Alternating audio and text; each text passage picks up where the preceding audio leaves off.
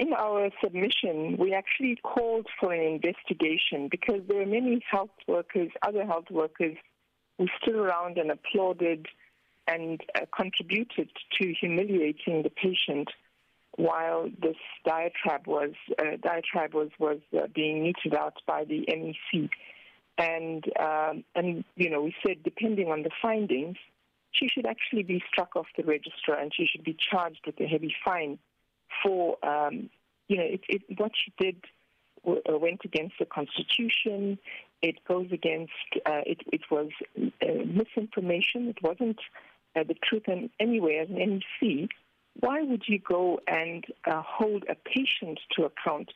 If you wanted to correct and address the issues of quality of healthcare, is that the way in which a leader in our country addresses these problems? So I think, while I think it's important that there was a finding that she actually, her behavior was questionable and that they had, it sounds like a slap on the wrist, but it is significant.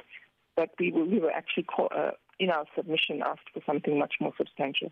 Mr. Kambaram, some locals in the province have argued that the influx of foreign nationals in our hospitals means that staff are overwhelmed, they're understaffed, and that some citizens feel more resources are diverted to accommodate the foreign nationals who receive preferential treatment as opposed to them. So the question then is, was Dr. Ramathuba's genuinely scapegoating foreign nationals for poor service delivery at hospitals, or was she perhaps on the cuff of saying what is the truth?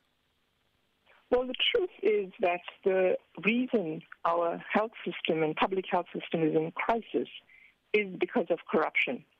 In particular, the Limpopo province, there was corruption around something between, the figures are not exact, but close to 900 million, a scandal around protection care, PPE scandal during the COVID outbreak. And now apparently there's another probe around waste management. So what you are doing as the media are actually exactly what the politicians want. They want us to detract from dealing with corruption and putting the blame on the migrants. The migrants in Limpopo, according to Stats SA, make up less than 2% of the total population of Limpopo.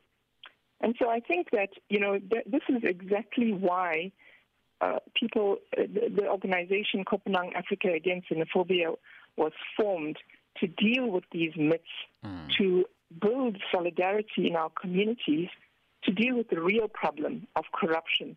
We have a crisis.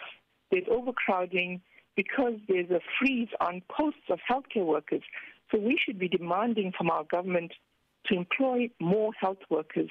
There's doctors that are being qualified every year that are walking the streets because they're not getting posts for community services. Now that's the problem, not a tiny percentage of people who are fleeing places like Zimbabwe because they're dying, giving birth in those hospitals. And we have a commitment according to the, just dealing with the SDGs, the Global Development Goals, to reduce maternal mortality as a region. And so I think we want leadership to be looking at those issues and not be blaming the most vulnerable in society.